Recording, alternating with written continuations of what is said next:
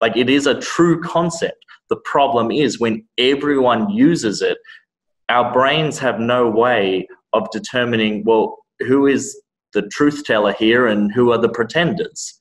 So I think the key is removing yourself from jargon, because our brains are now, because we receive so much messaging, it's so wired.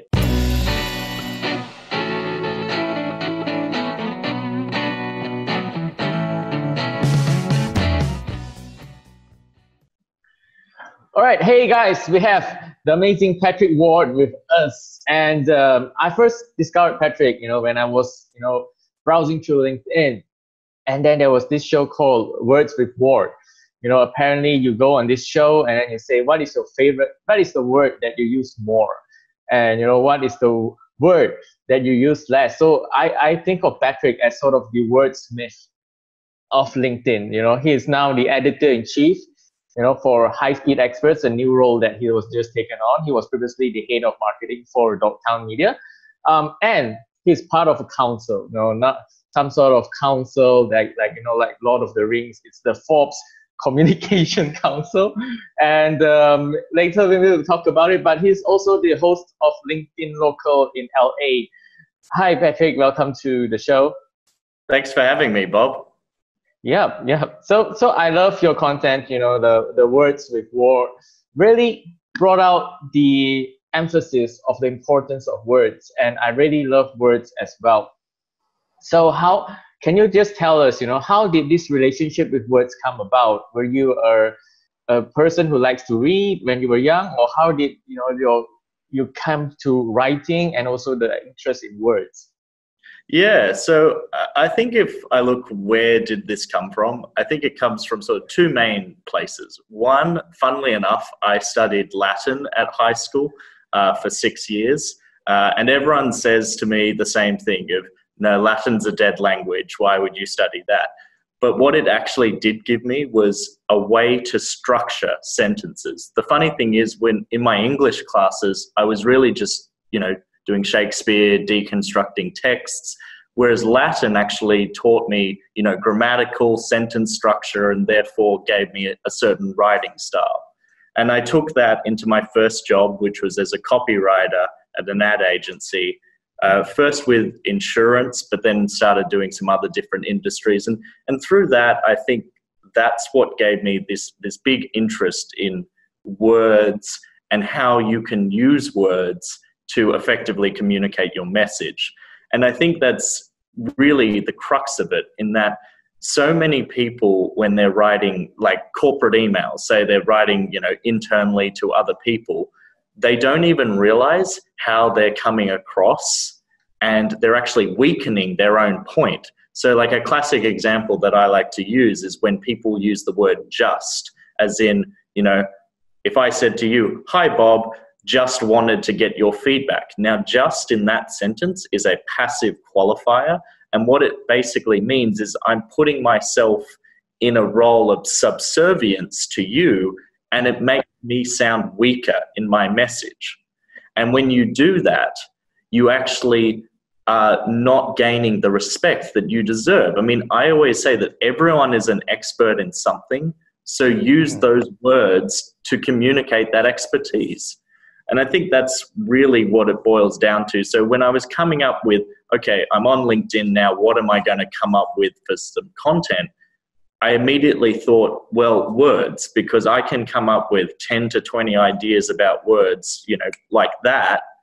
And it's not too taxing. And it's the one thing I do tell anyone looking to get on to LinkedIn and start creating their own content.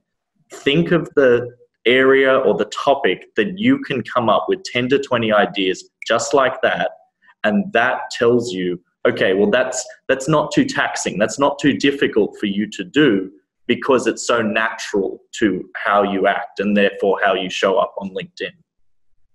Amazing stuff. I work as a marketer, and I do understand the power of words.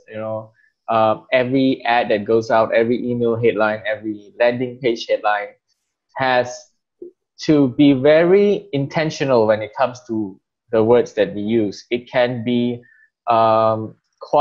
it can make quite a big difference in terms of conversions and also in terms of the marketing. So can you briefly explain to my audience, since we talked a lot about words, how words has impacted your work throughout the years? Yeah, I think the way that it impacts me is that obviously I've been through a lot of different industries. So I started with insurance, then went real estate, finance, travel, tech, and now, still kind of tech, but with internet services specifically at High Speed Experts.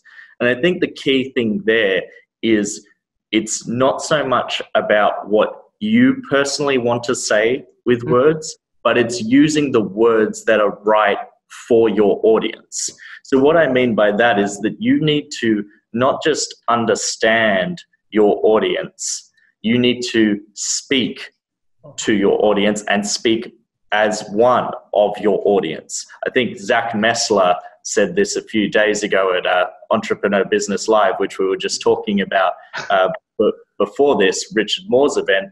But the key is, if you're spending all your time talking about me or in a way that works for you, then you're forgetting about the audience. And at the end of the day, people will only buy from you because you're solving a particular problem of theirs. So how do you communicate that? Well, you need to communicate in the way that they're receptive to, rather than, hey, look at me, words. So don't say we won this award or we did this.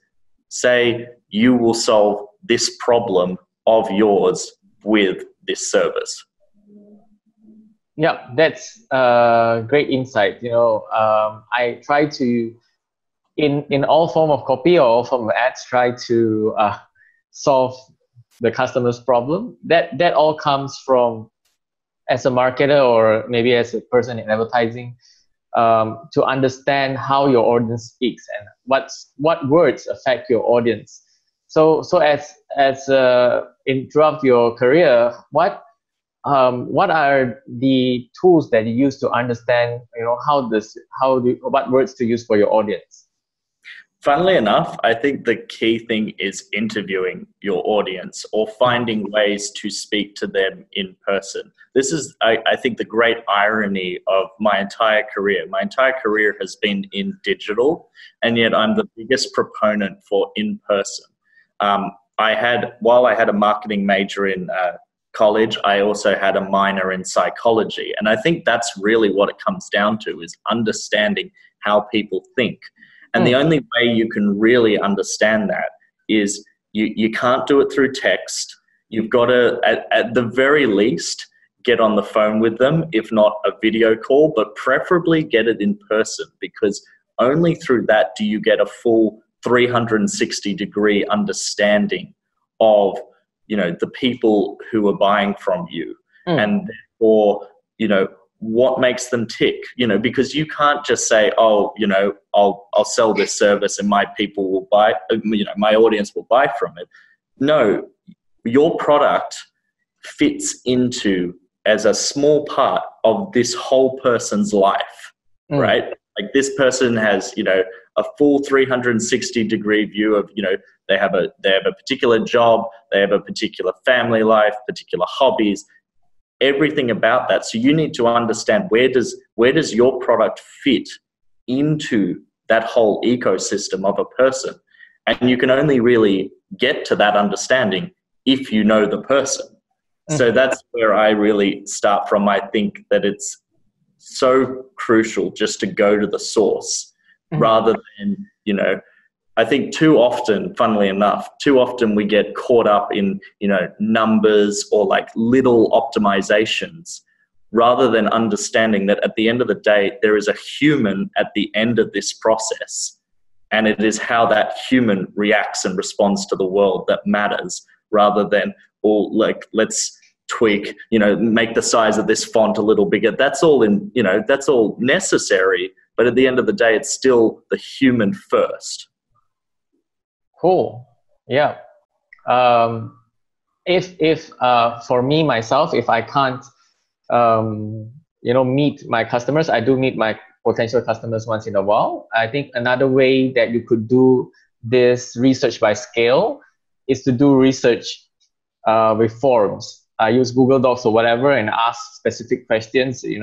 How would you describe your experience with digital or things like that? And it gives open-ended questions and plus, check boxes. But open-ended questions really dives into, what is their current understanding. So I love doing research, and I love talking to people, and I love formulating questions. But when it comes to using words for marketing, because I generally talk about marketing a lot, what are the tips that you have when it comes to writing words for marketing material? I think my number one tip comes down to write the way that you speak. Mm-hmm. And what I mean by this is that so many people, they're consumers throughout their day-to-day, and this is particularly true of marketers. We're consumers day-to-day. We come to our job and then we put on our marketing hat, and somehow we stop. We speak in a completely different way. We start speaking, marketing speak, marketing jargon, and it just doesn't work, because would it work on us? No, it wouldn't. So why do we think that it'll work on someone else? And so I've actually always found, and this, funnily enough, this was just a hunch. This was just sort of trying it out and seeing whether it worked or not, and it did. The best success I've always had with my copy is when it sounds just like me. And you'll pick up on this when people start saying I heard your voice when you wrote that, or it sounded like we were having a conversation, or these little things that people will say to you when they read what you write. That to me is always the most effective copy, because at the end of the day, words are handicapped, right? Words are limited in the fact that there is only text, right? You don't have the two other main forms of communication, which is tone and non-verbal cues like body language and expression. So you're relying on your words to do a whole lot. So why not give it a bit of a boost by making it sound as if you were speaking? Nice. So I'll reverse that question a bit. It's a great tip. I'll reverse that question and I'll say, what are the common mistakes you see people make when it comes to words for marketing? The easiest one is too much jargon and overused jargon. And this is where marketers have to be particularly careful, because marketers have a real bad habit of taking a buzzword and then running with it so much that it ruins that word. So a classic case is, the word value. This is the sad thing that I see all the time on LinkedIn. Everyone's saying, add value, add value, add value. Now, that is true. It is a true concept. The problem is when everyone uses it, our brains have no way of determining, who is the truth teller here and who are the pretenders. So I think the key is removing yourself from jargon, because our brains are now, because we receive so much messaging, it's so wired to, once we hear a jargon word, we just immediately assume, that person's using that as a shield, to cloak and dagger what their actual message is. If you can actually distill your message into very simple, easy to understand words and language, that's when you'll start getting success, because you're not hiding anything. That's the thing. I've always found that the best success I've had has been when I am just transparent. It's literally just, I'm telling, this is the story, this is what it is, and if you want to buy it, great, and if you don't want to buy it, so be it. Rather than trying to, con people into buying your product, because that's not going to work in the long term. Maybe you'll get the sale now, but you're not going to make a lifetime customer out of that person. Yep, amazing stuff. Do you have a method to test your writing or copy when it comes to knowing whether this makes sense to your target audience? So generally, because I'm in the SEO game, Google Optimize is the main way that I use to test my copy. And that's purely just to do split A/B testing of different landing pages. I found it a really useful tool, and the metrics are right there. You're able to see, okay, well, this landing page performed better, therefore this copy was more resonant with the audience. If you're using, other ways, email A/B split testing is also a good way for if you're doing more newsletter-based. And then just beyond that, just experiment. See what works. If you take a risk and it doesn't work, try something else. And if it does work, great, do more of it. That it really doesn't have to be that complicated. Cool. Google Optimizer is quite an amazing tool, and I think it's underrated. I think more people should be checking it out. So you briefly mentioned SEO. And I've not really talked to a writer about this before, but how has SEO affected your writing? Would you go for an amazing headline, or would you go for a headline with better SEO? But it's an interesting point. So SEO obviously is a perpetually evolving situation. Anyone who says, "Oh, well, I've got SEO down now," and that's it. Well, that's true. But 3 months from now, 6 months from now, Google changes the algorithm and the game changes. So you do need to have a testing mindset.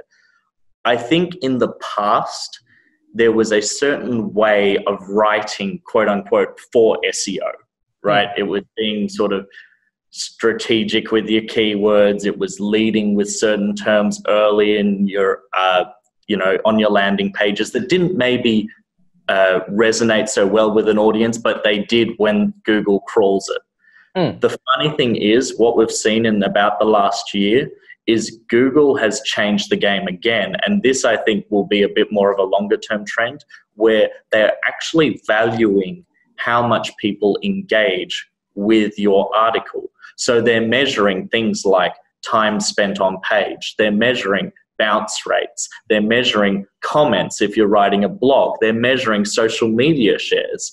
So in that respect, I think while I did have to, in my early years, learn a certain style of SEO writing, I think it's interesting that Google has pulled it back to my more natural writing, which is to educate, to inspire, or to entertain an audience.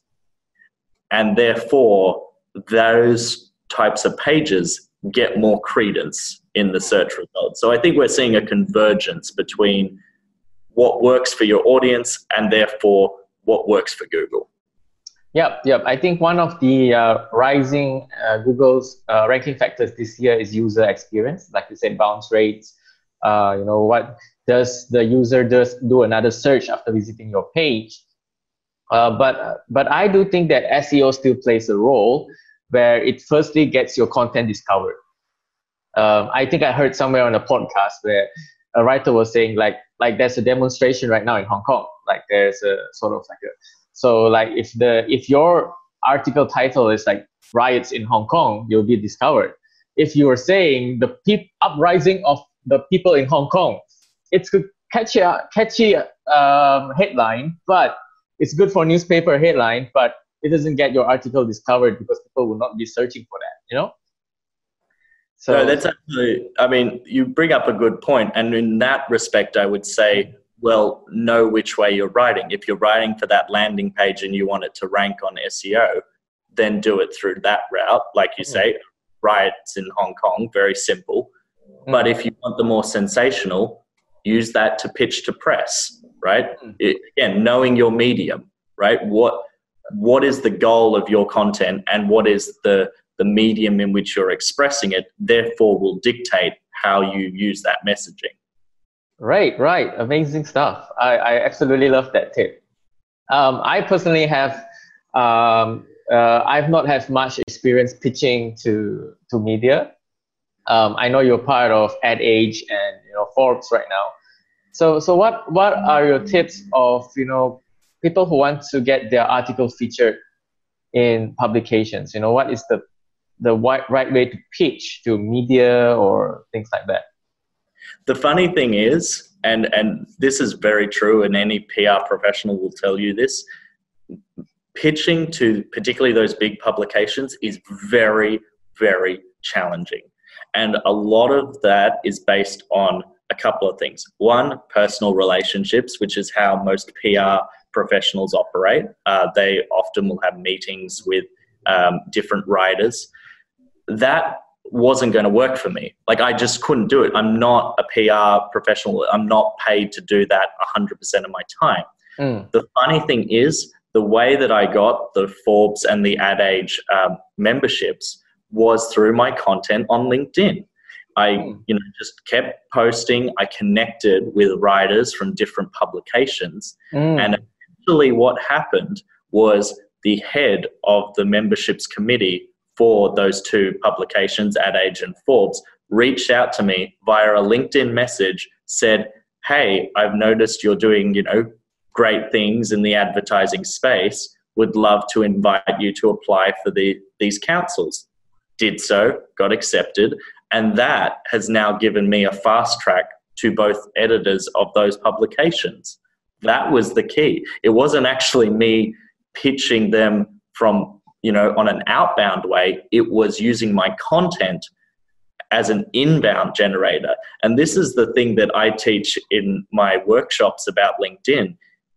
Don't get on LinkedIn because you necessarily have one goal in mind, because there are so many different opportunities that you can get. You can get connected to press. All writers pretty much are on LinkedIn.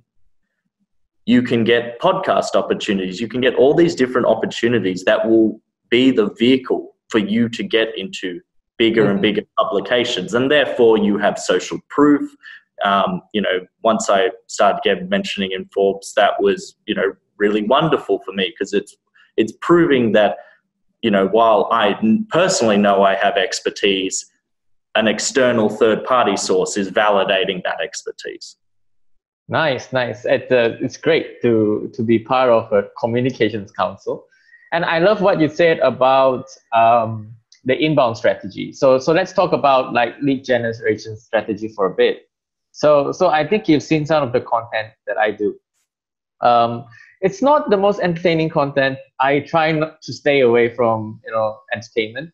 I try to give a lot of value, and it's not the content with the most views. You have a lot of, I always tell people that I'm strictly not a content creator. I'm strictly position myself as a thought leader. That's why I love talking about very serious stuff. And my challenge is, because I always talk about things that are level 8 to 9 to 10, that I missed out on the majority of the audience who is still trying to figure out how to write or how to market from 0 to 2. But what I get out of it is I get consulting opportunities, I get speaking opportunities, and I get really great connections, and I get to invite really great guests because they see the quality of the content. And it's got me inbound opportunities as well. But what do you think about someone who goes on LinkedIn today and wants to generate leads for his or her business, for consulting or for like a software service? So what are your tips for lead gen? Yeah, I think it really comes down to a very simple strategy. And this is the strategy that I implement, and it is the strategy that I think anyone can implement. Treat your profile as a landing page. And how you get people to that landing page is your content, right? So you think of them in two separate ways, right? The content should do one of three things. It should either entertain, educate, which sounds like what I've seen of yours, Bob, is the majority of yours, educate, or inspire. It just needs to do one of those three things. And then from there, you put that into your content, you regularly show up, again, specifically not for the views, but for views from the right people, right? No point we could all get 100,000 views on LinkedIn if we put a picture of a cat, playing a piano or something like that. is that really relevant for our brand and for our, for our product offering? No. So why would we do it? And then once you use that content as I think Richard Moore calls it a signal, you then drive people to check out your profile. Naturally, people get inquisitive, this is, I've been enjoying this content for a while. I'll go to the person's profile. And that is where it's key. Once they're on your profile, people make this number one mistake of that first summary. They'll have here's my years of experience and here's my previous positions. And they write it like a bio, like a resume. And that is great if you're a job seeker. If you're not, if you're trying to sell a particular product, use that. That summary is like the key. People aren't going to scroll down that far unless they're really interested. So use that to get a call to action. Now, it doesn't have to be that complicated.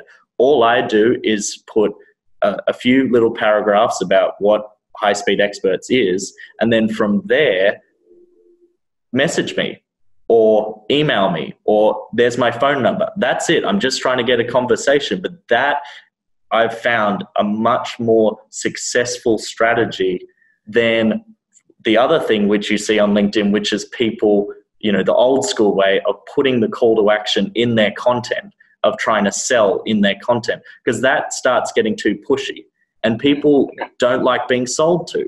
No one likes being sold to, particularly in this internet age. We all have access to so much information.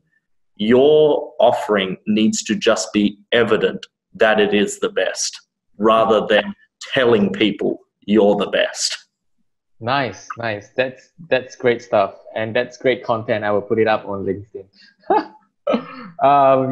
So when it comes to writing as well, I've worked with different writers, and great point you had on LinkedIn just now. I've worked with a lot of great writers, and there seems to be, for me, in my experience, there are people who are very good at article writing, which they are very good at long form. And sometimes they are not the best people when it comes to short form. And I myself am, my first internship opportunity was a copywriter, and that's how I came up. And I'm very good at writing catchy short form Facebook ad copy. As a writer yourself, how do you balance, writing for these two? Some people are very good at long form, and how do you balance, between long form and the short form style of writing?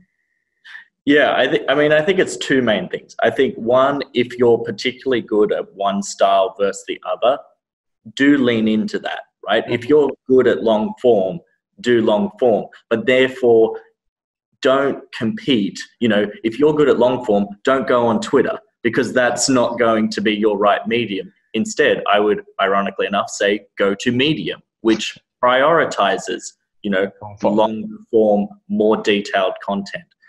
But you do need to pick up the tips and tricks. I mean, I'm like you. I started as a copywriter, but for more specifically, I was long form content, long form blog posts. And so I had to learn and relearn a way of writing when I started doing more short form on LinkedIn.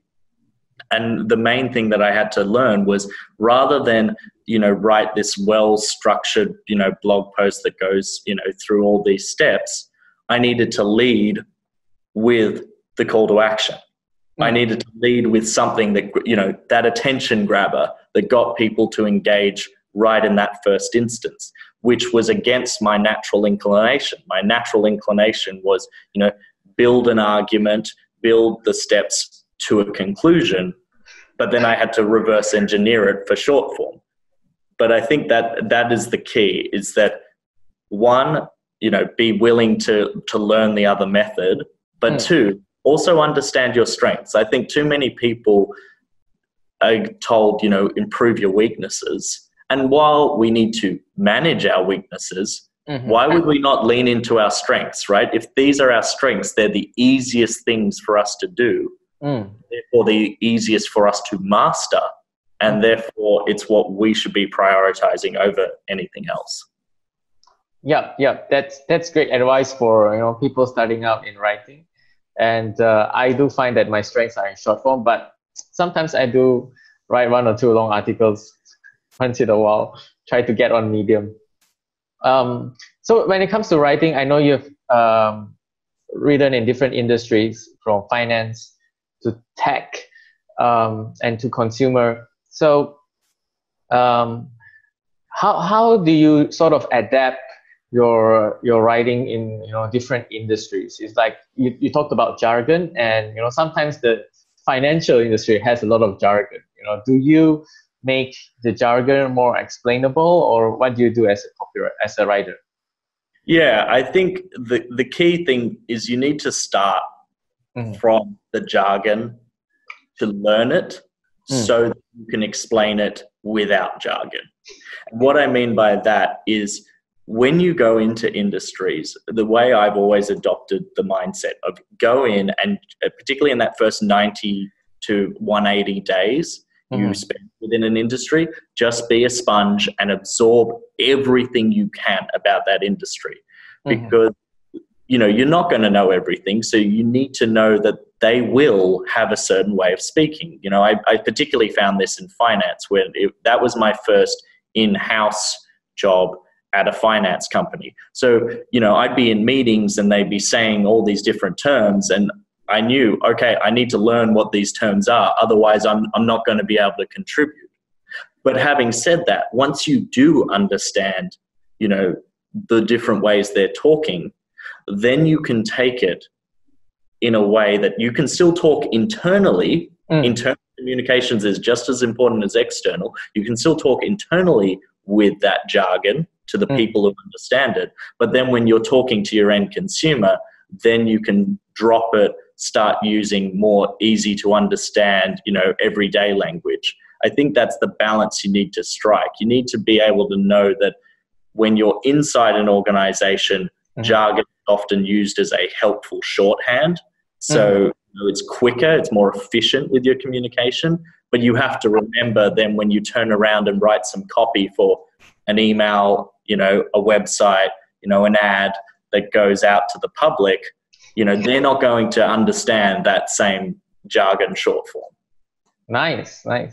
My practice when it comes to simplifying content is, I think this applies to teaching as well. I try to get people from point A to point B. I realize with a lot of technical writers, a lot of writers in more technical industries, they try to get people from point A to point Z too fast.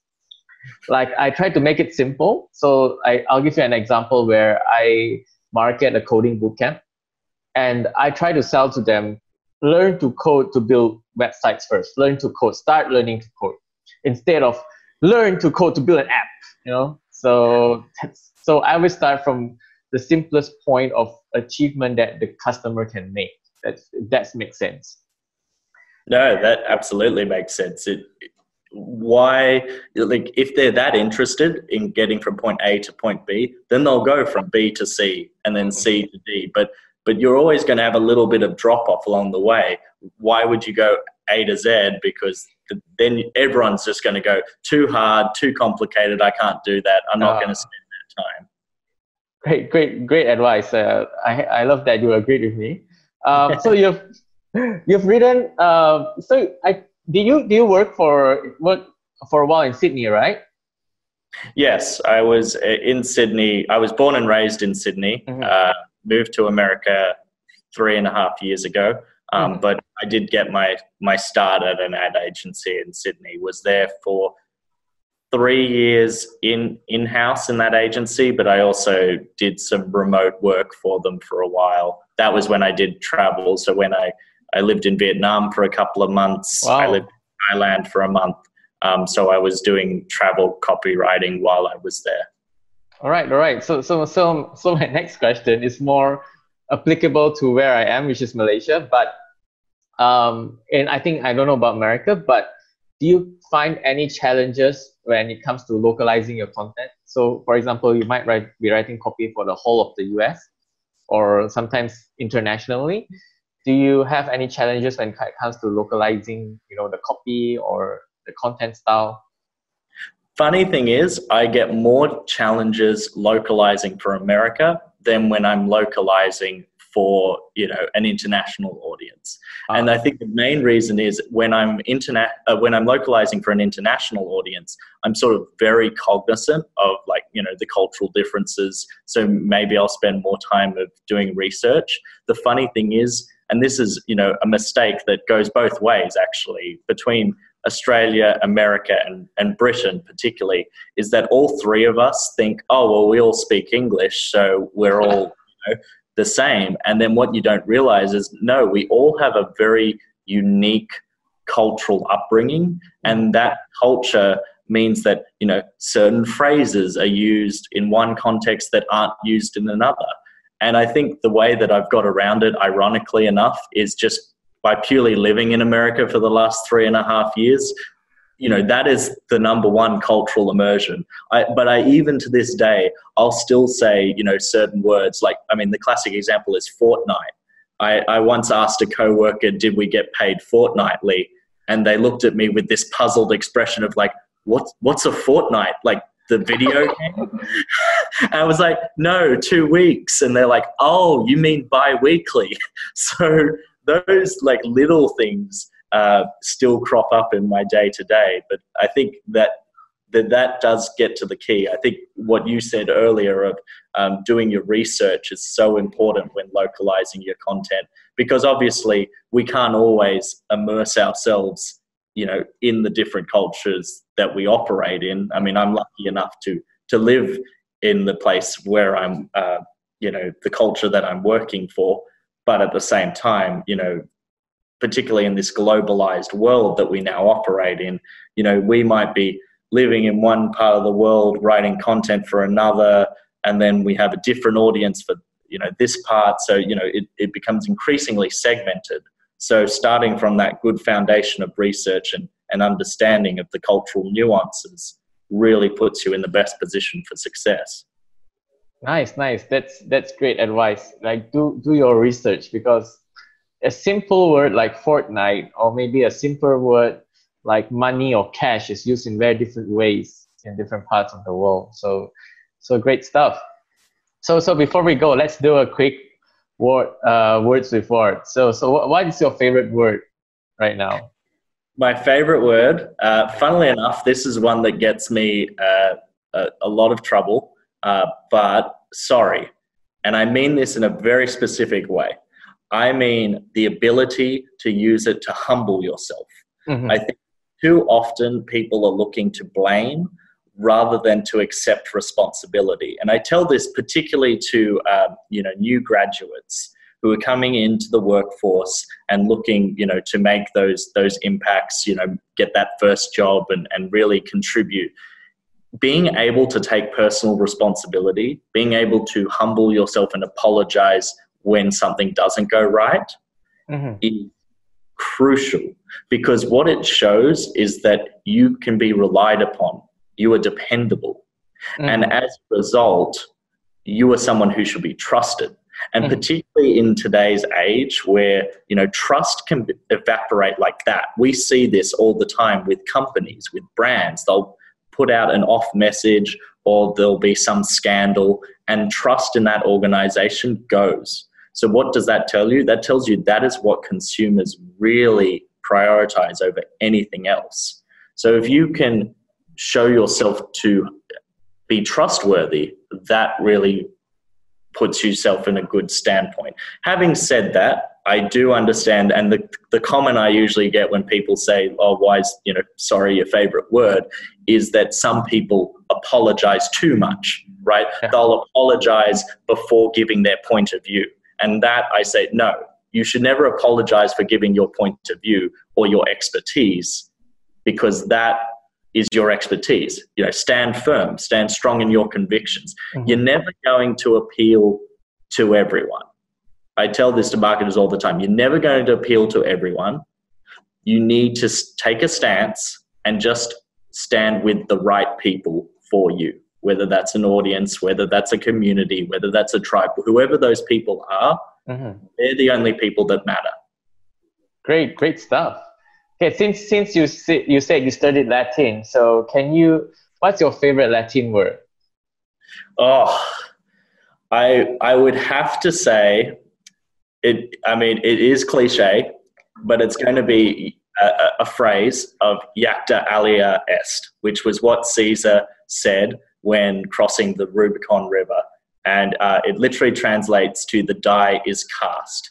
And the reason that I really like this phrase is it's an audacious phrase. It's a phrase of courage. And I really resonate with it very strongly for one particular reason. So when I moved to America, I didn't have a job lined up.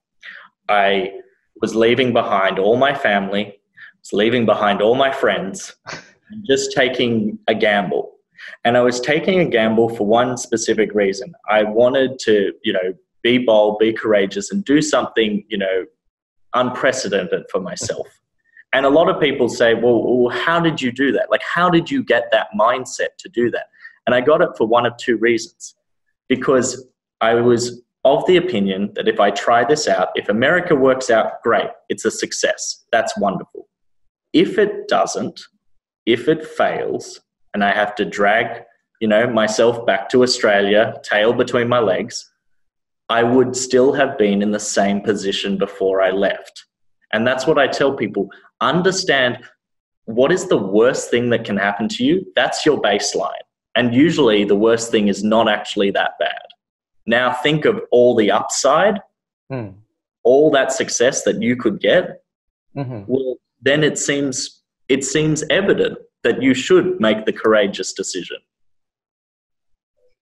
Great stuff. Great stuff. I hope everyone, has this, self-motivation, I see that in you, I see that in a lot of LinkedIn content creators. They are people who take the risk, who go out and create content and try to make a difference in their lives. But what I see in my day-to-day is a lot of people who don't take the risk, who don't step out. And I sometimes think maybe they are afraid, or maybe they don't see the point, or maybe that's not really what they want. So yeah, that's what I'm trying to figure out on a day-to-day basis. Yeah. No, it's a good point that people take the time and don't just do something because, someone told you to do it. Take the time, understand yourself, develop that self-awareness. And from there, you can go, okay, well, this is what I want. Okay, I might have fear, but I'm going to pursue it. Or no, everyone says do this, but I don't want to do it. And I know that it's not right for me, so I'm not going to do it. Just that is so crucial, to understand yourself first before you can show up in the world in the way that you want to. Nice. So moving on, what is the word that you wish people would use less? I think we already said it, but I'll reiterate it. Yeah. Like all of these like little passive qualifiers that we put into our language. Another one I will add, and this is an interesting one. This is purely for corporate. Don't use the word "hey" as an introduction. So as in, like, don't write "Hey Bob," say "Hi Bob." And it's a very subtle difference. And the reason you don't is because "hey" can come across to different people in two ways. It can either come across as too familiar and too casualized, or B, it comes across as a little aggressive. And so always use "hi" because it is a neutral word, and therefore it's not going to put people offside in the same way. It's a very little difference, but it's an important one, particularly when you're writing internal emails to, executives or someone that you need to buy into whatever your initiative is. Yep, I've not noticed that, but think about my emails. I always start with "hi," especially to so I write a lot of emails to invite people to get on my show. So I always keep it short. I keep it like, "Hey, I'm this. This is what I want to do, and let me know if you have 40 minutes." Just straightforward, and it gets very high, and we start with "hi." And as a subtlety, I always say the person's full name. Like, if I wouldn't say "Hi Patrick," even though like we sort of connected on LinkedIn. I'll say, if it's a cold email, I'll say Patrick, "Hi Patrick Ward," in a way. So yeah, that's some subtlety that, you know, I use for my emails as well. And as a writer, next question is, you know, what is your favorite book? My favorite book, funnily enough, is Heart of Darkness. Mm-hmm. And it's a very strange one. A lot of people, you know, find this very odd. But the reason I like Heart of Darkness, it was written by Joseph Conrad, I believe in the early 1900s. It did get adapted into the film Apocalypse Now by Coppola. And the reason that I like it is it's a very interesting deconstruction of humanity. It's a very bleak book. I'm not going to lie. It's a very dark book. But it basically talks about how our civilization is constructed. Mm-hmm. And it also shows where humanity can go if we're not careful. Now, a lot of people say, well, why would you like such a depressing book? And I say, I think it is important to understand the full breadth of our experience as humans by understanding where we can go to when we are dark, when we are negative. Also, it flips on its head to say, well, here's all our potential. Here's what we could do with our lives if we all decide together to join, to be good to one another, to be kind to one another. And that therefore can raise the experience of humanity. And this is honestly, I think, reflected in my experience on LinkedIn. So I've been in, you know, social media. I started with Facebook, then with Twitter, you know, Instagram, all through, you know, doing it for different corporate brands. And the funny thing is of all my experience, LinkedIn is the first social network that I've joined that actually makes me excited to get on it every day. You know, I'm actually looking forward to getting online, seeing what people are sharing. And I think a big part of that is this movement where people are positive, but not just positive, are able to debate very complex issues and yet still be respectful about it. The funny thing is, maybe this might have been a couple of months ago, I got someone who commented on one of my posts, and I could tell already they were a little aggressive with their tone. And I thought, oh no, this person might be ready to be a troll. But I approached it rationally. I, you know, talked through the points. It must have been about 20 or 30 comments long. And eventually, by the end, both of us had come to an understanding of, oh, I see where your point is coming from and I see where my point is coming from. That level of respect and that intellectual discourse is refreshing. And I mean, certainly as someone who lives in America in very politically divisive times, it is nice to see that humans still have that capacity for having a debate without resorting to name calling. Mm-hmm. Amazing stuff. Talking about sort of conflict, I generally do not engage with negative comments. But I think just to share a bit, the most influential book I read last year or listened to was Nonviolent Communication. And it puts a big emphasis of first listening to the other side's arguments. And then if you want to counter, you counter. But that's what is lacking in the world right now. There's a lack of, for me, listening. And you have to understand, it's also the best way to debate. If you don't understand what the person's points are, you can't have a valid point. So that's what I get, you know, from you know, communication.